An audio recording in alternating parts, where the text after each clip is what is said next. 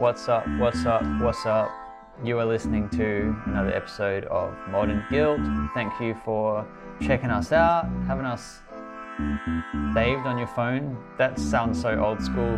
Having an MP3 file saved on your mobile device. Ugh, take me back. Fucking rad.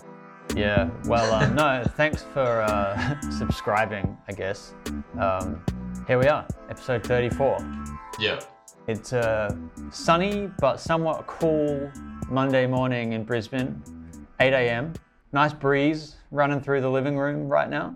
So I think maybe we're reaching the end of the oppressive Queensland summer. What? Oh, fuck, it's February.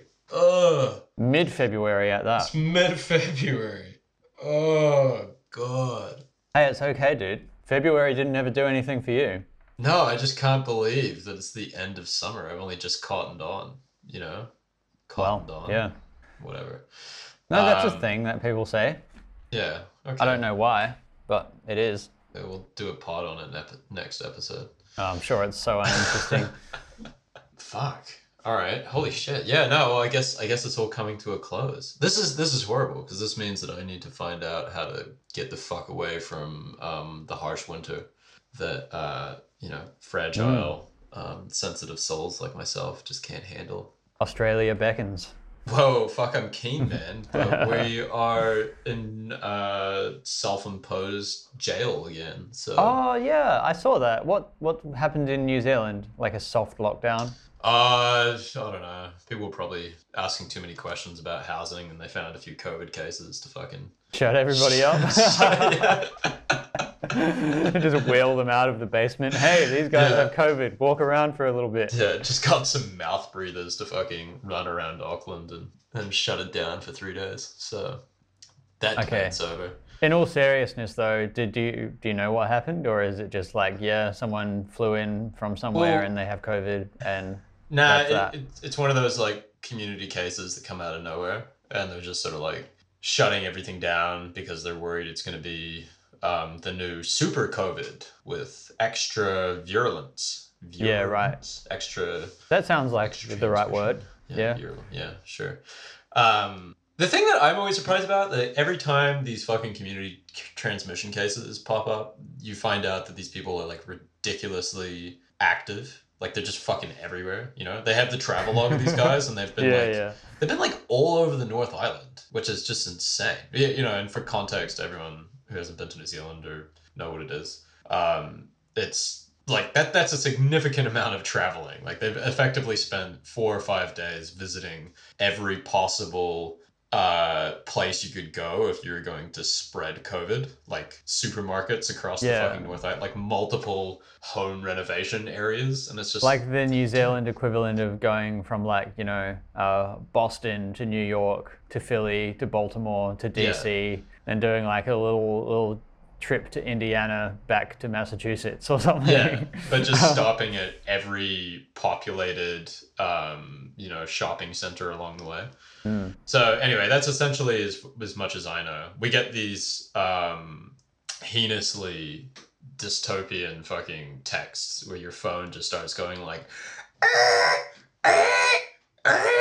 and then it comes up and it says, "Warning, government imposed lockdown."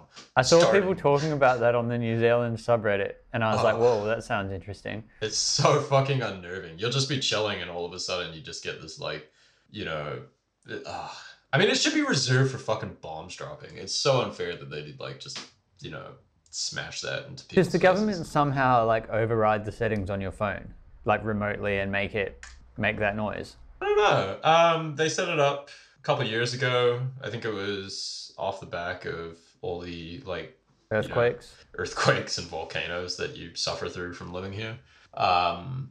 And yeah, I guess they must have some sort of backdoor into the phone that they can, make it scream and buzz. Great news. That's just what you want. I mean, we all knew it, right? So I'm surprised they don't use it for like the lead up to the final of the Rugby World Cup. Oh, everyone, the All Blacks are about to play. Get on the fucking that's not allowed pub. Anymore. We're not a rugby nation. We were back in the day. They probably would have, but what do you mean? Well, I think that whole that breed is dying. You know, it's getting No. replaced with Really? new activities. Yeah, man. Yeah, no, this is a changing country. That's unreal. I don't believe you. I believe a lot of what you'll tell me, but I don't believe that. You don't believe the guy that barely leaves the house? Well, shame on you. Rugby is all New Zealand has, man. Yeah, but now we have farming and you know, U.S. billionaires and tax haven status. So we're branching out. Rugby is the people's lotto. Yeah. No, you're in definitely New Zealand. right. Yeah, The you're definitely right. proles feed on rugby. I don't really have my hand on the pulse of New Zealand. I think I'm pretty fucking off it. So within my small social circle, like Rugby doesn't exist. It doesn't really exist. No one really talks about it, but that's a nice insight into your social circle. yeah. So I saw that New Zealand had some fucking huge concert or something as well that people were talking about. Really? Apparently, like, Oh, tell me about it. over the weekend, they had the largest concert happening on Earth because there were like 32,000 people watching 660 or something. That's a band, right? Yeah, In New sure. Zealand? No. I didn't even hear about it. Where was I mean, it? they fucking suck, but Yeah, I think they suck exist. as well. Yeah. So yeah, because like obviously internationally concerts aren't really happening. So I think the Super Bowl had like 32,000 people there, which was technically a concert because of the halftime show. Yeah. And then this one in New Zealand was like 30,000 or I something bet there like was that. like Some stadium. disgusting pollution of New Zealand arrogance coming off the back of that. Yeah. We've done such a good job. And then we get locked down. Boom. That's what you get for being too cocky. But well, okay, where was that? I fucking don't even know about it. Again, this is just how like not within you know, New Zealand affairs I am. I'm just trying to check it out now. The only thing I'm up on is how fucking shitty our like New Zealand top 50 companies on the share market is doing. And that's like, oh really? Are they my New tanking? Zealand. Oh, they suck, man. They've just been in this like steady fucking dribble downwards. You know, basically every single day. It's just like constantly losing money. I don't even know why. Like I just feel like every other country is doing really well. And every day we've been dropping like 0.5% on the fucking stock market. So That's good. Yeah, I like bought in and now we're 4% down. So Yeah, that that sucks. fucked up. Okay, so another big weekend shaping up for Capital with good weather to shine on music and festivals. On the back of busy Wellington anniversary and Waitangi weekends, the good times are set to roll on with fine weather and top-notch events on the way. 660, which is the worst name for a band ever, is set to attract 30,000 people to Sky Stadium on Saturday for the penultimate leg of the band's 6-date nationwide tour. Is Sky Stadium the new Westpac Trust Stadium in Wellington? Is that what they've called it now? I guess so. Yeah. So yeah, so it's not even like an appealing event. It was just a 660 show, which sounds. Why horrific. did it get 32,000 people? That's crazy. You know. Oh well. Yeah, that's really upsetting. I feel sorry for everybody who had to be there. I'm sure that you can, whatever. Anyway. Yeah. Did you, by any chance, see the Weeknd's halftime show at the Super Bowl? No. I'm pretty out of the loop on everything. I am not dialed in. But please tell me about it. You're like my portal to the shit. So. I'm pleased to serve. So, honestly, there's probably not that much to say. I like The Weeknd. I think he's an interesting guy, and I think he's like one of the only people making good pop music in the world. Yeah, big fan. You put me onto him back in the day. Back in the day, man. Yeah. Yeah, real big fan. One of my like pretentious hipster points of pride is that I found The Weeknd when he had just put out his only EP and had done no press, and nobody in the world knew who he was because there were no press photos of him either, and he was just making this like nocturnal, dark, cold music as a poor drug addict living in Toronto. And I related a lot to that as a poor drug addict living in New Zealand. Yeah. And anyway, yeah, Super Bowl, he kind of killed it. I thought it was dope. I expected it to suck balls. I've I don't think I've ever watched another Super Bowl halftime show before, but yeah, The Weeknd is legit. Did a good Sick. job. Still bumping good Um, stuff. yeah. Rad. I also respect his ability to just make like massive pop hits that are universally appealing while all of his songs are still about being a coke and sex addict. Yeah, well, I It's pretty mean, good. there's a certain romance to that that's not going to die out, and it's more authentic than the Taylor Swift romances. Yeah, no, Or it's the beautiful. Yeah, I feel like that's a timeless story because Mm, like there's something about being a drug addict and then using that as an analogy for being obsessed with someone that tie in really well. I feel those two things mm, are essentially the same thing. So uh, yeah. I Speaking agree. of, did you have a Oh, good Valentine's, Hayden? uh, we spent the entire week leading up to Valentine's Day discussing what we were going to do or if we were going to do anything. And then it was like Saturday before Valentine's Day, and we're like, oh, so we haven't made any plans. I guess we're not doing anything. So we Yeah, didn't. Um, fair enough. and I was a bit of a Scrooge and was kind of like, well, we probably have a mortgage to think about soon. And, could put Well, away a couple of extra dollars for that.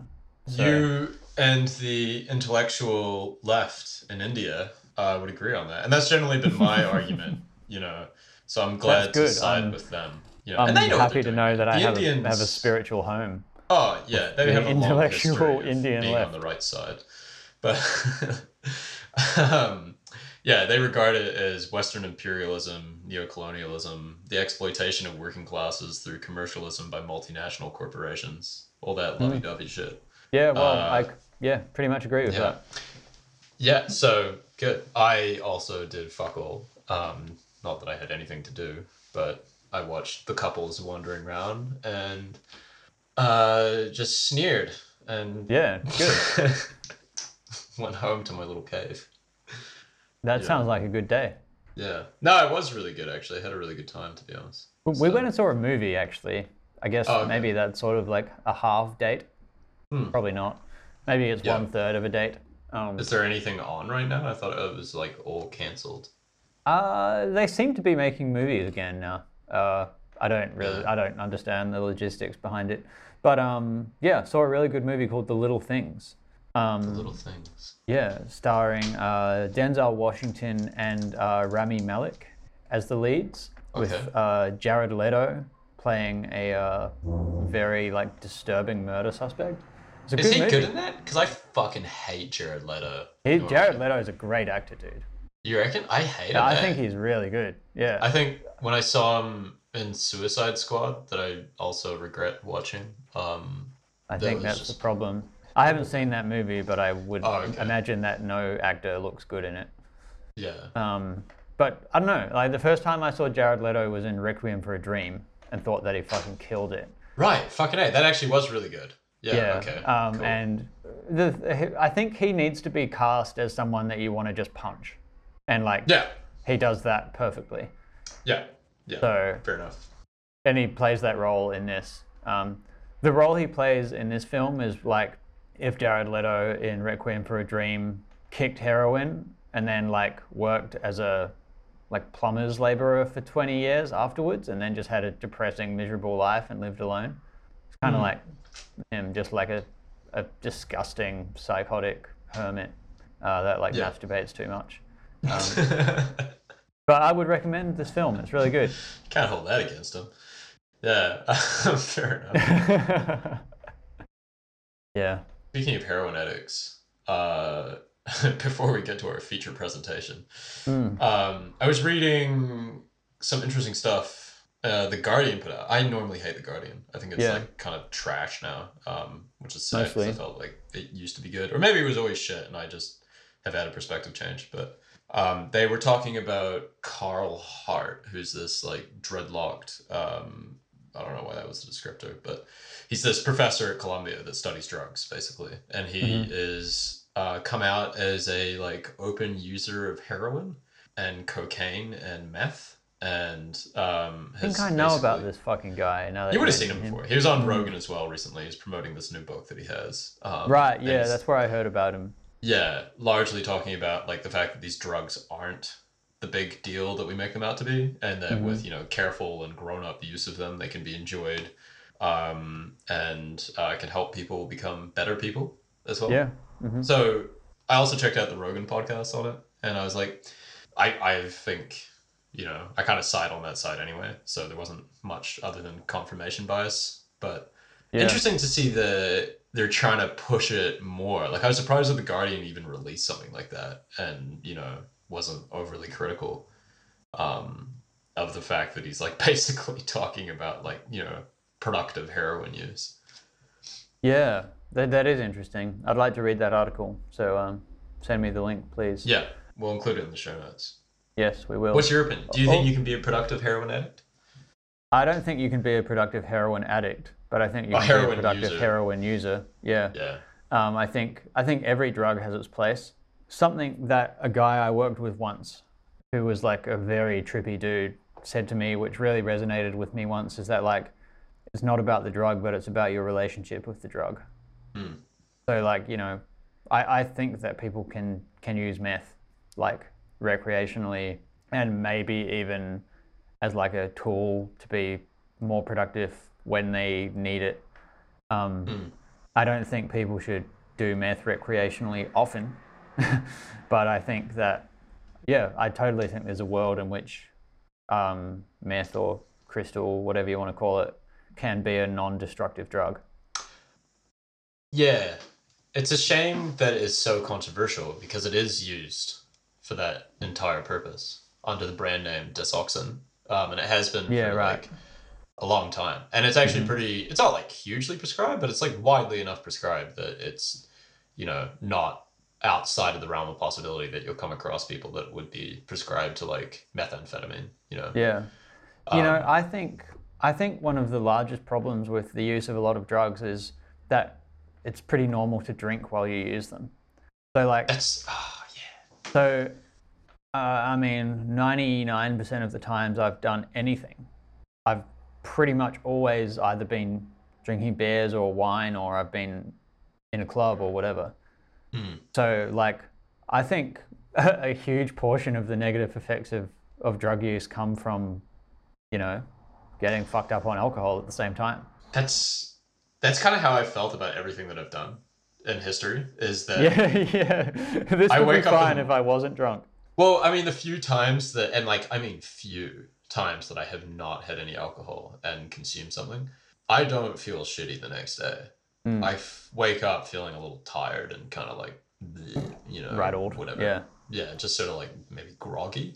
But every time, man, I know it's like a tired story and it's probably nobody fucking cares and why would they? But every time I fucking drink now, I just like can't function the next day. It's just game over. And it's like every time it gets a little worse. I had 6 beers and some whiskey last week. And I was essentially just like in bed the whole next day, just shell of a fucking human being, Yeah, maybe your body doesn't respond well to it, man. Yeah, probably not. I mean, I don't think many people's body does, man. It's fucking horrible for you. It's like, it's definitely the worst thing that I've put in my body, 100%. Hamilton Morris, who, for the listeners who aren't aware, is a very sort of prolific drug advocate and researcher, who I would recommend checking out the content of. He's a very intelligent and interesting guy. He said in a Joe Rogan podcast that he doesn't drink. Like alcohol is the only drug that he won't touch. And I think cigarettes as well, he said. He's not interested in. Because like alcohol always makes him feel terrible. So he'll like, shoot up some fucking heroin, smoke DMT, take meth or whatever, like both like recreationally and for his research. And basically doesn't really describe having that many negative experiences as long as he avoids alcohol, which is interesting. And you can imagine it. Like, I've often thought about, well, in reality, all I kind of want is something to take the edge off when you go and socialize. And like, what would be preferable is just like a glass with a bit of Valium in it or something. Or is there just something like to just sort of lower your stress levels? Yeah. kind of sounds like I'm date raping myself, but like, Nothing wrong with that, dude. It's better to date rape yourself than have someone else do it. yeah, true. Yeah. Yeah. I like autonomy, but On Saturday night, I took some Valium for the first time in a really long time, and it's just a story as old as the hills. But I had just forgotten how fucking nice it is, dude. I've had the same bottle of Valium for like 5 years or something, maybe even longer, because I used to have a subscription and I just held on to some of it after I stopped taking it. oh fuck yeah. So, like- I love having emergency Benos. Yeah, so I just like take it for flights or Yeah. special occasions, I guess you could say. And Like on Valentine's Day. yeah, exactly. Yeah. And Jesus, it's nice, dude. Within 5 minutes of it getting in my body, I'm like, cool. Yeah. Yeah, it's Feeling ready to sit down and read a book. yeah, man. Yeah, it's just good. Like, this snobbery around what is acceptable and not acceptable to take, and now that cannabis is becoming another like I guess societal sanctioned chemical that you can put into your body. It is a small step towards it, but in reality, drug snobbery needs to end. There's as many fuckwits taking different substances as there are taking sanctioned ones. There's more fuckwits taking sanctioned drugs, Yeah, no, exactly. Yeah, it's an interesting one, man. It's bizarre the way that we identify certain chemicals as being off limits. It's such a horrible cliche, and I hate to revert to it, but I really do think that the reason that a lot of drugs are prohibited is because of the way that they make you view the world. I think they make you think about things with a dangerous curiosity, which people don't like. This is all very good because it's slowly morphing into a nice transition, but I'm going to keep the tangent going for a bit longer. Yeah, sure. It's one of the things that really I find like deeply, deeply offensive that it's not something that you're allowed to do, and like I fully believe that it should be something you're not allowed to do within certain areas. Yeah, sure. Like if you're bringing up a family or you're in a old folks home or you're in a suburb that is more conservative, and this is just going to be a fucking rehash point at this point talking about like the importance of different legislation for different small areas, then yeah, it's not acceptable. But the fact that you can't do it anywhere is so fucked up, because in reality it's like you can very happily jump on a fucking motorbike and smash into like a pole, or like engage in all sorts of activities that are like wildly dangerous, but not that stuff. And its roots are just in I don't know, like, or you can do MMA and like punch someone's head in, and have your own head punched in and just like inflict brain damage upon another person and bust their face open, but you can't like sit at home and take some acid. Isn't that unbelievable? Yeah, exactly. Yeah, it'll be interesting to see if it breaks down power structures and if that's part of why they keep it away. Or personally, I think that the people in charge are just the fucking like follow on, like they're just the conclusion of the goody good class president. You know what I mean? Like the fucking idiot that the only person that would want to like be in charge of a high school class who is of the same age as the students is the sort of fuckwit that gets in charge and runs drug policy and thinks that they know what's better for everyone. Exactly. I just want totally power tripping. Yeah, the thirst for power is an unusual one. I think it's an unfortunate position to be in, to feel as though you don't have a great enough purpose or significance without exercising power over other people. Yeah, well, that's probably a tale as old as time. I think there's like two things that really drive people, and it's wealth and power. And one is probably a substitute for another, but they're both kind of the same thing, really. Access to resources and the ability to dictate how those resources are enacted. Which I think you see people with those inclinations end up in, particular positions. And that it tends to be like politicians who want to enact policy and dictate how people live their lives because they seem to think that they know how to do it, or they have some sort of special fucking gift that entitles them to tell the rest of us how to live. And they're fucking snitches. The journalists. They are, yeah. They're all they are fucking are like, and I don't mean all journalists. Yes, you who is listening, who's a journalist, you're excused. But like, I mean, like, there's a significant portion of fucking journalists out there who seem to have the same sense of like, what do you call it? Like white knighting of just like fucking, feeling like they know how the rest of us should live or what we should think or anything. And it seems to be this extension of like the political class to enact what they want to do. Yeah. So on that note, there was some Dram that popped up when I was, looking for stuff to talk about and everything. Shout out to Dram, the artist, as well, by the way. Fucking it. Is he good? She good? He's very good. Yeah. Anyway. Yeah. Okay. Sorry. Cool. Check him out. So yeah, I was like browsing Twitter, blah blah, and there's a story that happened last year that has apparently hit its either conclusion or its crescendo or whatever today, which I was pretty interested about. So this blog that I sometimes read, not hugely, I've like always been a fan of, but it's just sort of like another blog in the sea of blogs that are probably good reading, but also, who the fuck has time to read all this shit? Called Slate Star Codex, was under fire when originally, during around the time of the pandemic, they were before, everyone realized that the CDC and the World Health Organization were complete charlatan and fucking bullshit organizations and were like urging people not to wear masks. Remember that? Yeah. I remember that well.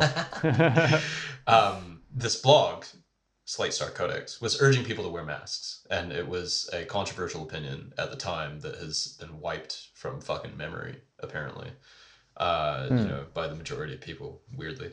So the New York Times wanted to do a story about them, and the guy that writes Slate Star Codex was flattered. He goes by the name Scott Alexander, which isn't his real name. But yeah, he was basically like, cool, thanks. No, I don't want to do a story because they said that they can't promise him anonymity. And that they were essentially, by doing this story, they were just going to fucking release his name. And as it turns out, and he's, publishes this quite a lot, he's a psychiatrist. And the reason that he publishes privately is he doesn't want to have his patients harassed. Or he doesn't want to have, he publishes stuff that's like edgy and he values free speech. And yeah, of course. You can obviously see how that would be a big issue because not that anything on his blog is outrageous. I mean, I've fucking seen some things that are pretty, I don't know, it's all pretty tame. It's the sort of thing when people call like Reddit this hotbed of like white supremacy and fucking toxic masculinity. And if you actually browse it, you're like, this is such bullshit because the entire place is such a fucking, cesspit of hive mind groupthink and fucking anything left of Biden is like white supremacy. So I don't know what subs they're browsing, but they're not the ones that I'm fucking aware of. Anyway, so basically he really didn't want it published, and he went out and deleted everything out of his blog because he was really worried about getting doxxed and getting fired from his job. Which is a fucking totally legitimate fear nowadays. That is such a fear that you and I were just talking about before we started recording. Yeah, right. Yeah, it's just something I guess could happen. I don't know. Yeah, so it'd be kind of funny, but listener, if you want to figure out where we work and get us fired or dox us, feel free. You won't ruin our lives. The modern guilt train keeps rolling. Yeah, it's impossible at this point, Yeah. I am unfireable, so I have settled. I cannot be touched by your shitty screen cap tweets and your fucking sound bites. It's true. Yeah, I've become death. Anyway, so fucking Scott Alexander, that's not his real name. deletes everything out of his blog and writes a blog post about how he really doesn't want this to happen because he's worried about what's going to happen to his patients. He's worried about bringing pain onto his family and his employer and stuff like that. And like, would that happen? Maybe. A lot of people are pissy because he like just writes articles that challenge the narrative, like, should we really be getting kids hormones, or stuff like that. Like, Of course, it's yeah. not outrageous, it's just kind of challenging the fucking normal Provokes conversation. discussion. Yeah, pretty much. Like, there's nothing in there that I personally have found that is outrageous. So that's kind of like the end of it at that point, right? Like, everybody's like, he deletes his blog, he just kind of pulls back from the fucking limelight, and then this big petition comes up, like, decrying how the New York Times is a shitty publication and how they shouldn't dox people if they don't want to be doxxed. Like, you have the right to anonymity, blah blah. The New York Times becomes hugely embarrassed by it, and the story just kind of falls by the wayside. So Slate Star Codex ends up getting a deal with Substack, right? And comes back, and then he publishes under his own name to basically be like, look, I quit my job because he was this whole fucking New York Times thing was just in the background, and he knew that it was going to come out at some point. And so there was no real protection from what was happening. So he quit his job. He ended up getting a deal with Substack, which is awesome that Substack fucking gave him a deal, like, Word, they yeah. basically saved his ass. And upon the fucking deal that he got, the New York Times finally releases the article that they wanted to write. Only what was what was originally going to be this like positive piece about challenging the fucking narrative and having masks ends up becoming a full-blown hit piece against him, talking about Silicon Valley's safe space and how this stuff is a hotbed for, guess what? Terrorism. What? And hell, alt-right dude. and fascism. And then, the voices included white supremacists and neo-fascists. The only people who struggled to be heard were social justice warriors. So the article says. So the article that was fucking released by this pile of human garbage, who I won't be mentioning. You can find it yourself if you want. Or, you might not agree with me and think that he's a saint. I don't care either way. Essentially just goes on to become like a massive hit piece against him, and talking about like how he is identifying with people that are like anti-black in a way, where they believe in like the bell curve theory, and that he has the praise of guys like, it goes on this weird long rant about how guys like Peter Thiel who are around him, Who fucking cares, man? yeah, right, and Sam Altman, and just like tries to attack him doing the most arrogant fucking tone of New York Times snobbery, of just like, I don't know, just attacking it on these like pointless fucking issues. Of him being like, oh, he's loosely associated with white supremacy and fucking all this other shit. And like how the rationalism and contrarian-ness of Silicon Valley is ultimately giving rise to who can say what, which is hilarious because the New York Times has effectively been like the fucking max censorship machine. In action, exactly. So yeah, so this all came to pass, and I was just thinking, oh fuck, here we go. Like, one, thank fuck that Substack has taken him in, because a lot of people were worried that it's only a matter of time before, we have someone on Substack that they censor, and then it just leads to the whole fucking censorship campaign.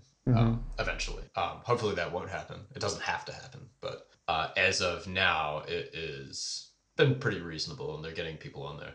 There was a bunch of hits at like Glenn Greenwald as well. People have been nipping at his heels for a while, hey. Oh, yeah. So like people were comparing Glenn Greenwald to Slate Star Codex, and being accused, in his words, beacons of journalistic mediocrity and hive mind banality. Which What? Sucks. Glenn Greenwald's a fucking genius. I love him. Yeah, absolutely. But, yeah. So it's just like another classic example of seeing the powers that be just try and attack anything that slightly goes against their fucking narrative and doesn't want to be subservient to them. And what pisses me off about this is that, they obviously approached this guy, wanted to write the profile on him. He's like, thanks, but no thanks. And then they punish him for not cooperating. And it's like, well, it's like this is the New York Times making a public display of somebody and being like, this is what happens when you don't cooperate with the narrative that we want to push. Yeah. Like, we'll so you can either do it. fascist. Yeah, so like it's our way or the highway, essentially, is what they're doing, which is so filthy and dirty. Oh, it's disgusting. And it shows no fucking integrity whatsoever. Absolutely. So, I think right around this time, it might have been just before. Hold on, I'll actually just check the times. They're certainly not my new favorite news publication, but I definitely enjoy them. Yeah, it was right at the same time. The New York Post released this thing that said half of New York Times employees feel that they can't speak freely. I'm sure, on an internal survey that was leaked to them, and say that there's not a free exchange of ideas, and that going against sort of like the company groupthink, where people are worried that they're going to lose their jobs, which is like absolutely fucking happened. Funnily enough, there's 49% of employees that feel they can speak freely. So I wonder where they fall on the spectrum. Yeah, exactly. Yeah. I came across an interesting story recently, which is it's published on the Daily Wire, which I don't know a lot about the Daily Wire, but I get the suspicion that it is a pretty blatantly conservative publication. I should check into it a bit more. So, I'll say this with the preface that this article was probably not written completely objectively, but where there is smoke, there's fire. You're asking too much in this day and age. Yeah, exactly. But it was pretty hilarious nonetheless. This was published yesterday by Ash Show. The headline is, Oregon promotes program focused on, quote, dismantling racism in mathematics. Says finding the right answer a sign of white supremacy. And basically, it goes on to explain this new teacher training program that they're rolling out, which is encouraging teachers to encourages teachers to sign up for the training, which includes a section with 14 things associated with white supremacy culture, including perfectionism, objectivity, and individualism. Objectivity is described in the workbook accompanying the training as the belief that there is such a thing as being objective or neutral. The program's toolkit also encourages teachers not to focus on a single correct answer, but to come up with at least 2 answers that might solve this problem, and to challenge standardized test questions by getting the right answer, but justify other answers by unpacking the assumptions that are made in the problem. Yeah. The toolkit also asks instructors to center ethno-mathematics in multiple ways, one of which is to identify and challenge the ways that math is used to uphold capitalist, imperialist, and racist views. This is so fucked. It's fucking hilarious, eh? Yeah. It's pretty amazing. Fucking ridiculous. I mean, it's like beyond irony. I mean, you can just imagine like a fucking skit about a teacher freaking out with all these kids trying to find I don't even want to say it, but like it's just fucking it's just like I can see. Yeah, I want to say it, but I'm not going to say it. Well, say it. What No. do you okay. All right. Yeah. Well, you know what? Sure, come on, everybody fucking knows, right? Like, or am I just maybe I'm missing the elephant in the room here. Eh? Oh, maybe I'm missing the elephant in the room here. Well, I mean, the whole thing just screams of this fucking guy who's freaked out because of all these kids trying to find like the final solution. So and he's going on about like racist mathematics and shit. That's what I was catching on to, like, Yeah, right. I get you. Yeah, which is. God, it's so fucking ridiculous. The fact that that's not satire is just depressing. Right? It's pretty extraordinary. Yeah. Well, and I guess there are multiple solutions to some mathematical problems. There doesn't have to be just one. But I agree with you, but I don't think that has anything to do with race. No. Yeah. Pretty sure, like, the Egyptians built the pyramids using some pretty precise math. Yeah. And I don't think they were big on white supremacy. Yeah. So, Yeah, true. There you go. Yeah. You never know. Some of their astronomical calculations and study of the planets and stars was probably done with some objective science, I would venture to say. Oh, it's such a desperate plea for power. So I actually got pretty into this whole thing. I was thinking like, you know, once again, let's try and figure out the macro narrative that's going on here. So I found another thing that, you know, and like there's no shortage of these examples of fucking sort of traditional media companies trying to do takedowns of things that they find threatening or that they don't want around. We saw it with the GameStop story where they're, you know, suddenly, you know, we were the victims of Russian disinformation, which is funny because being part of the fucking story from the beginning, well, not the beginning, but, you know, from the early stages of it, I can assure you that we're not Russian and neither is Rod. And as far as we know, neither is Deep Fucking Value. Who, by the way, is being forced to testify to Poor Congress. Yeah, guy. that is fucked up, man. That is an Real absolute. Yeah, it's a violation of decency and justice, in my opinion. Oh, fucking like watch his videos, dude, and then it clears the whole thing up, you know, from the fucking beginning. Yeah. So Ray Dalio was also attacked last year, granted, but he was under fire by, of all people, the Wall Street Journal, who I always considered to be reasonably good. But I mean, Reuters and the Wall Street Journal have sort of been on the slippery slide as well, I guess, in terms of like integrity. Yeah. When the Wall Street Journal was saying that the second top female executive at Bridgewater says the firm paid her less than men, you know, which is bullshit. She never actually fucking said that. And it turns out that she Really? had like tried to correct their statement and said, no, that's not why I was paid less. I was paid less for other reasons. They were basically like, they replied saying that, you know, there's this big fucking text that they included in the formal statement that Bridgewater put out, Ray Dalio's firm, and said that the discretion is ours when we write a story. So they Wow. just fully fucking lied and tried to spin Bridgewater into this sexist organization for whatever spin they're trying to do to, you know, do a hit piece on fucking Ray Dalio. Yeah.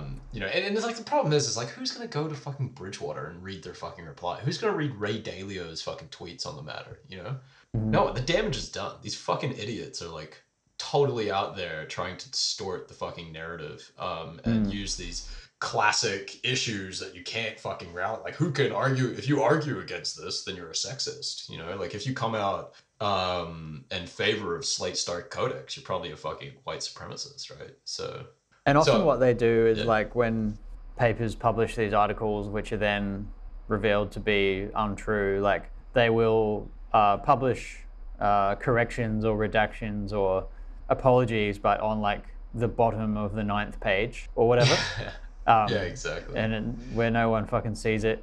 And they'll do it like 3 weeks later once the story has already like whipped up a fury and passed already. And then anyone who does stumble upon the redaction is just like, what is this about? Whatever. Doesn't matter. It's the lawyers who are trying to fucking, you know, just to protect them from getting their ass sued for libel. So I was thinking, you know, okay, this is interesting. I wonder if there's a story here that fits into a larger narrative. This sort of thing must have happened before, you know, when you have like the hegemonic media or, you know, controllers of communication dictating what is and is not allowed and trying desperately. And it turns out there's these lectures that was done by this guy called Harold Innis, and is really interesting. He talks about the flow of communication and control and power and how that's sort of like gone throughout time. And he essentially breaks it down into 2 different types of communication that these that the powers that be have, or sorry, communication that we all use. And it's like time-based communication, or time-based mechanisms of communication that tries to preserve tradition throughout time. And they tend to be like oral traditions and metaphors and, you know, people respecting the wisdom of elders that ends up being closer to law as opposed to things that are written or things that are sort of faster, that spread faster over space. So there's like, you can either have media that spreads really, really quickly, like the papyrus or the newspaper, or like just any form of shareable content that nowadays it'd be tweets or fucking whatever, and you can instantly spread something, but it doesn't have a sticking effect. It just has a destructive effect. Right. Or Yeah. time based communication, which is the stories of your parents passed down to you, and they tend to be more like oral communication, whatever. Yeah.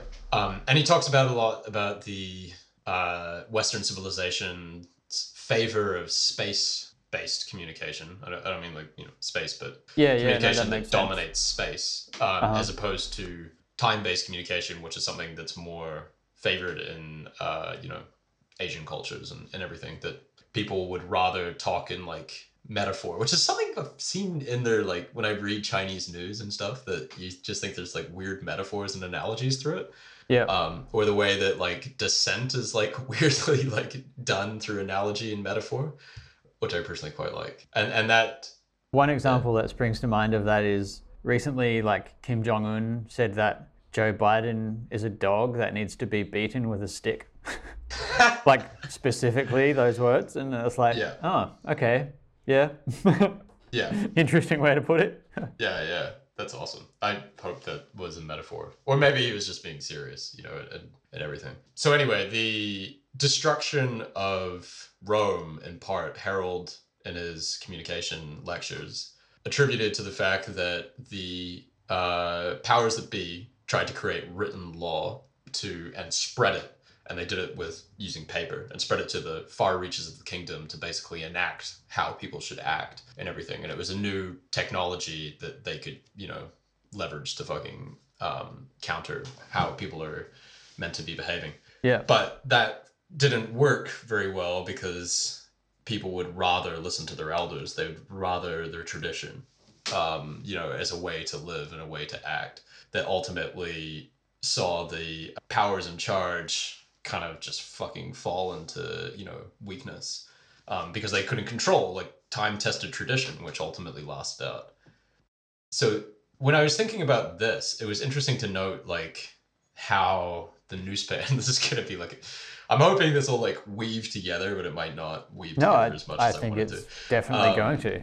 Yeah, the newspapers are essentially doing the same thing and doing everything they can to like capitalize on like quick fire shit and attacking tradition and attacking like things that would otherwise be time tested fucking principles like freedom of speech and the freedom of discourse, and using whatever they can to try and bring it down through like these new forms of communication, like doing like takedown tweets and fucking hit pieces.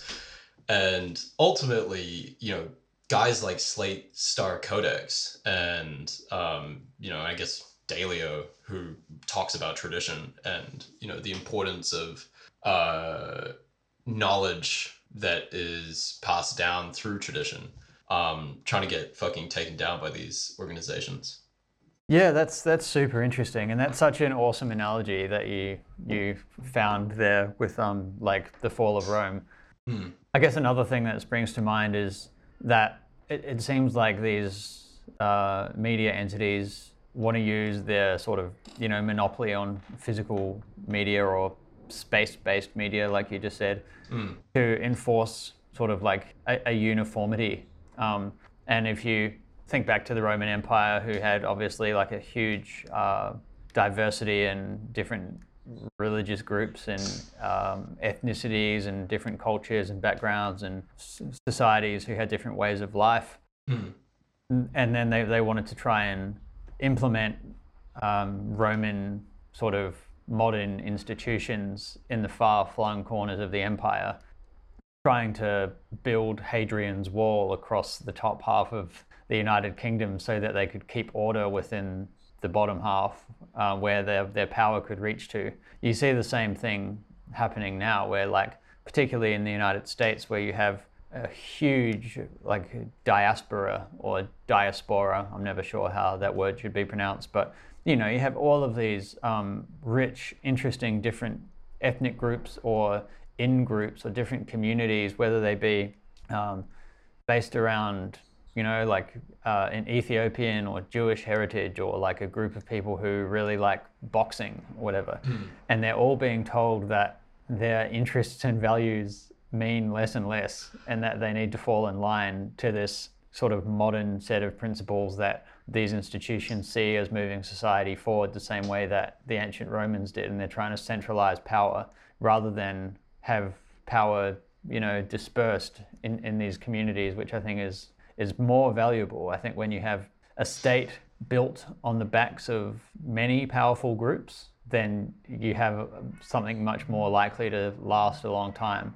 Oh, the most racist thing that I fucking feel in modern history, or, you know, modern day, is like the adoption of the term people of color to describe and paint every fucking, you know, like what you're saying when you say that is non-white. And you know, like, it's just to paint people with this broad brush, and it destroys the like you know, nuances within those cultures and what makes them special. Or it's like the same thing when the Dems were like Latinx instead of Latino, Latina, and it's just like, you are just, they don't use those fucking terms, you know, like suddenly you don't have other cultures, you have you know, whites and non-whites, and that's essentially all they're fucking saying, rather than acknowledging the diversity of it, you know. And they think they can capture the market. This is one of the things that I think will happen.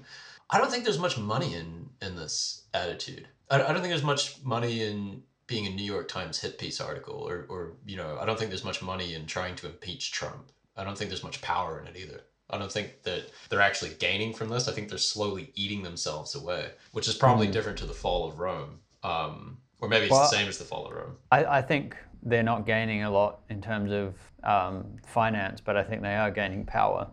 But to your point about the broad brush term of people of color, I'm just going to say that hits really close to home to me, because like my wife, Francisca, has like what I think is such a like interesting and like beautiful sort of mix of heritage. So like on her father's side, he was like part Spanish and part indigenous Uruguayan.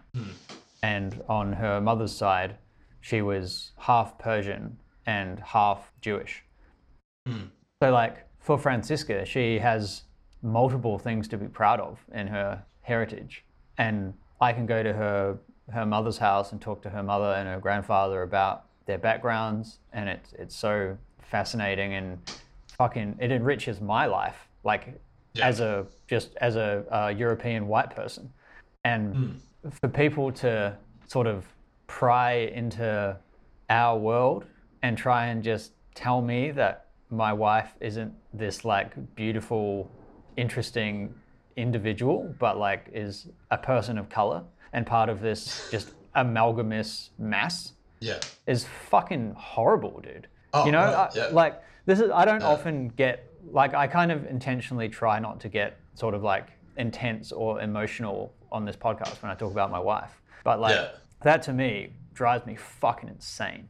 Like, don't you dare try and take away her identity. That is fucked up. Well, and that's exactly what it's doing, right? Like, it's just such a fucking bullshit term, and it's just another way to, you know, paint with a broad brush, box everyone into like the oppressed and the oppressor.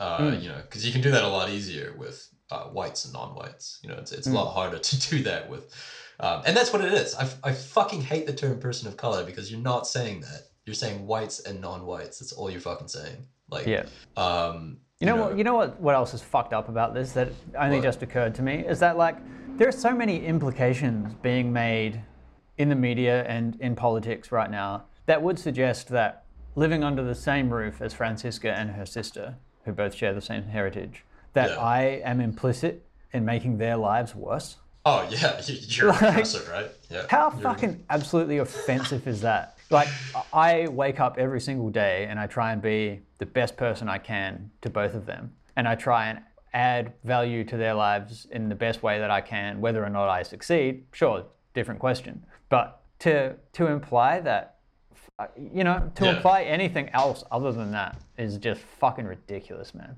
Yeah. No, it's disgusting. So it's like the standard grasp for power, I think, by the dying institutions to, use these tactics to try and fucking spread their message far and wide, destroy tradition, and just, seek to fucking further gain power and everything. Harold Innis had this great quote that I was trying to find. It's his political lesson. It wasn't from him. Canadian scholar Arthur Crocker writes, Innis's political lesson was clear. The United States was now a fully space-oriented society with no inner coordinating principle and no organic conception of lived tradition, time, succession, or duration, which might act as an inner check against the politics of imperialism.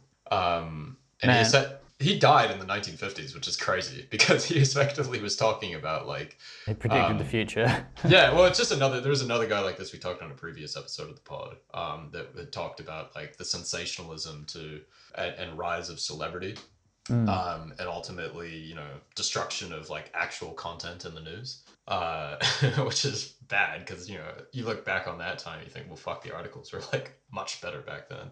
Yeah, he'd be turning over in his grave right now. This Harold Innis guy looks like he's done some fucking really interesting work. Yeah. That like I've been scrolling through a bit of info about him while we've been talking. He's got a few books. One of them called Empire and Communications, which even if you ignore our discussion about agendas and whatnot, seems like it would just be a really interesting take on history. And another one, the fur trade in Canada. Like to approach that with a communications perspective would just be a really fascinating sort of job or thing to work on. Like, I really love when individuals approach like a very small niche subject, like the fur trade in Canada, which to you and I seems as obscure as anything. Probably for a Canadian, it's a lot more, grounded at home. Well, it's Canadian I just forgot that you were Canadian. That's pretty funny. Yeah. That's yeah. And then apply like a deep theoretical and philosophical sort of like frame to it and just dissect it for no specific point other than just to be curious and to be like, I wonder how this works with that, and just take two things together and just fucking I find those sorts of projects or books really fascinating. Well, I've always loved how there's lessons for the timeless lessons in these weird little stories in history, or weird little stories even nowadays. There's just like it's a lot of this stuff is as applicable now as it was back then. It's like when you read those like old Russian novels, like they're fucking so relevant, more relevant. It's fucking incredible. Like the stories in the Brothers Karamazov just dictate so much of how you should navigate the world, I think, nowadays. Speaking of old Russian novels, do you believe at all in destiny? Sort of, in a weird way that I will clarify by saying that I believe in opportunism, and I think that wherever there's opportunity, opportunists will try and take advantage of that, which is in and of itself a kind of form of fate. That makes sense. Like, it's inevitable that opportunity will pop up, and it's inevitable that people will take advantage of that if they have the right pair of eyes. So the reason I ask is because like I have recently become pretty invested in like Lex Fridman and his podcast, and by extension some of the things he talks about. And I think he's just an incredible dude who I have a massive amount of respect for. I don't know a lot about AI, so when he talks about technical issues, I struggle to take a lot of that in, but I really appreciate what he does because of like his curiosity and appreciation for sort of beauty, for lack of a better word, and the fact that he finds beauty in a lot of bizarre places.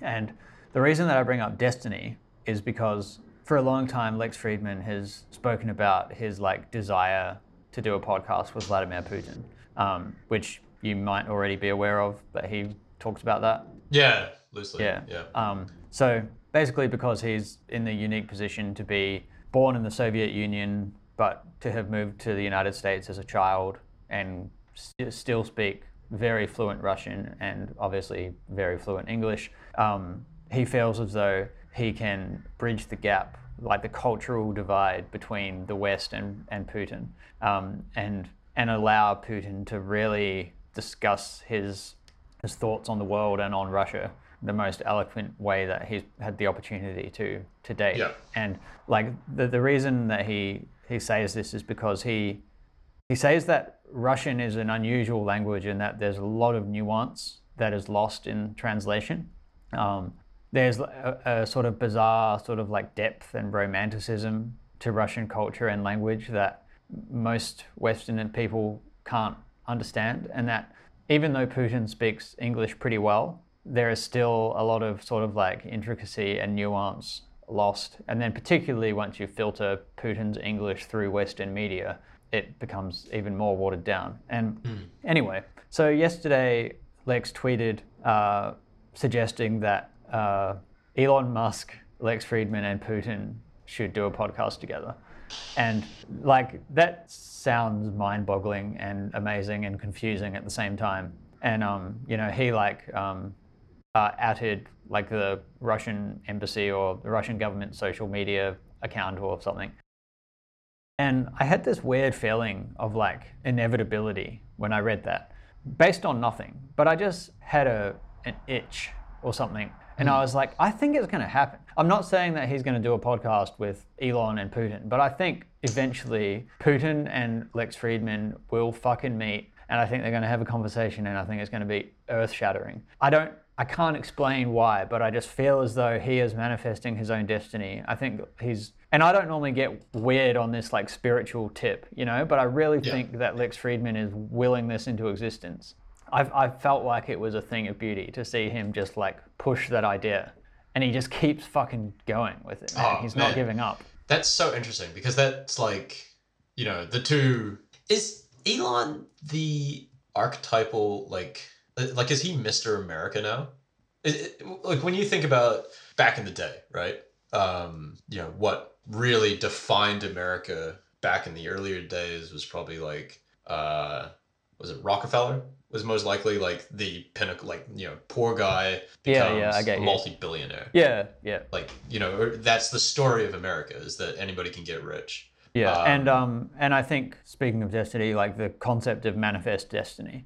Yeah. That the United States was both destined and obliged to expand westwards and claim all of that land under their name, because that was opportunity and they were uniquely positioned to seize it, and that was their very purpose. Yeah, because I always imagine it was a country of big ideas, and it wasn't the presidents that made the country great. It was the fucking pioneers, like exactly, yeah, like like Rockefeller, like I'm just trying to think of characters that sort of describe the nation. I guess I can see why people would love Reagan, because he was probably like a similar character that was like not an incredible actor, but make your own decision. I don't think he was really good, but just like made it in fucking TV and then made it to being a president. And then throughout the entirety of the history, there's also been characters like that just seem so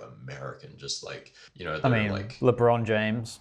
Sure. I actually know nothing about him, but fucking I'll take your word on that one. I know what you're saying though. Yeah.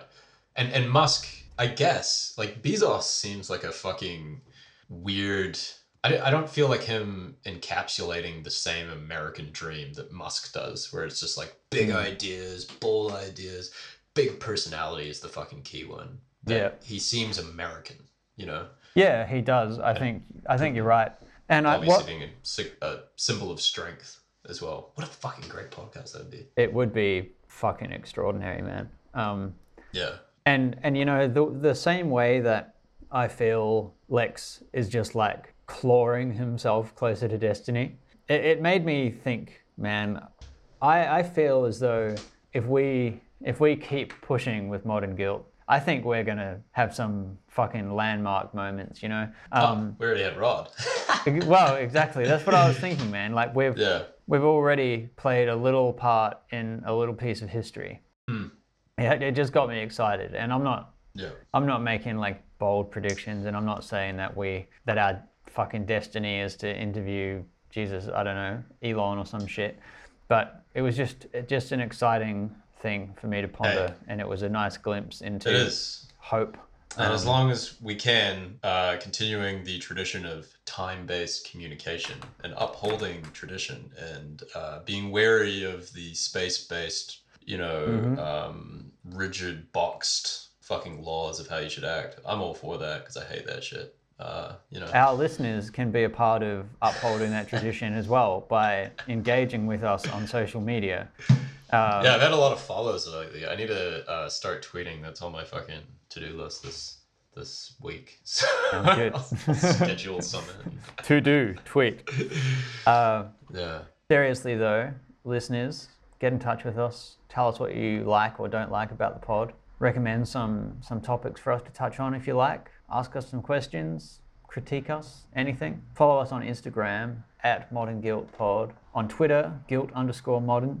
Or if you want to be really nice and you want to be one of our favorite people, then go to Patreon/Modern Guilt and subscribe to our exclusive content for $5 per month, which will A, make us feel good about ourselves, B, support the podcast by providing us with the important financial means to carry on, and C, unlock exclusive monthly content for you in the form of podcasts in which we thoroughly research and discuss one stock per week and provide you with a lot of data and models projecting the performance of that company forward, including a target price, and we will both offer our independent thoughts on whether or not we think it's a buy, hold, or sell, or if honestly we are inconclusive, because sometimes that just happens. You can do all the work and not have a fucking answer. Anyway. In the immortal words of Z's, we're all gonna make it. So I actually found there was a to also end. I know we were meant to put the paragraph at the start, but I've been fucking eyeing it up, and it's so good. Yes. That I will say it now. I mean, I'll put it at the start. Just edit it into the start. Yeah, I'll. Dependence on organized power and a traditional antipathy to colored peoples weakens political sensitivity, and lack of experience with problems of continuity and empire threatens the Western world with uncertainty and war. Innes was among the first to suggest that the US had lost the balance between power and knowledge essential to its long-term survival. Beautiful. As relevant then as it is today. That's fucking really interesting, man. That's a great paragraph. Really ties into the whole people of color fucking narrative. Anyway, subscribe, hit us up. Looking forward to the next one that's coming up. Yeah, next week we're doing UNFI, and it's an interesting one, I feel. A lot to say about it. And one of our subscribers recently requested that next month we do Fisker, the California Electric Vehicle Company, which we will do. So stay tuned for that, and thank you for supporting us. Let's leave it at that. Cool. Thanks again for listening. Take it easy, and take care. See you next time.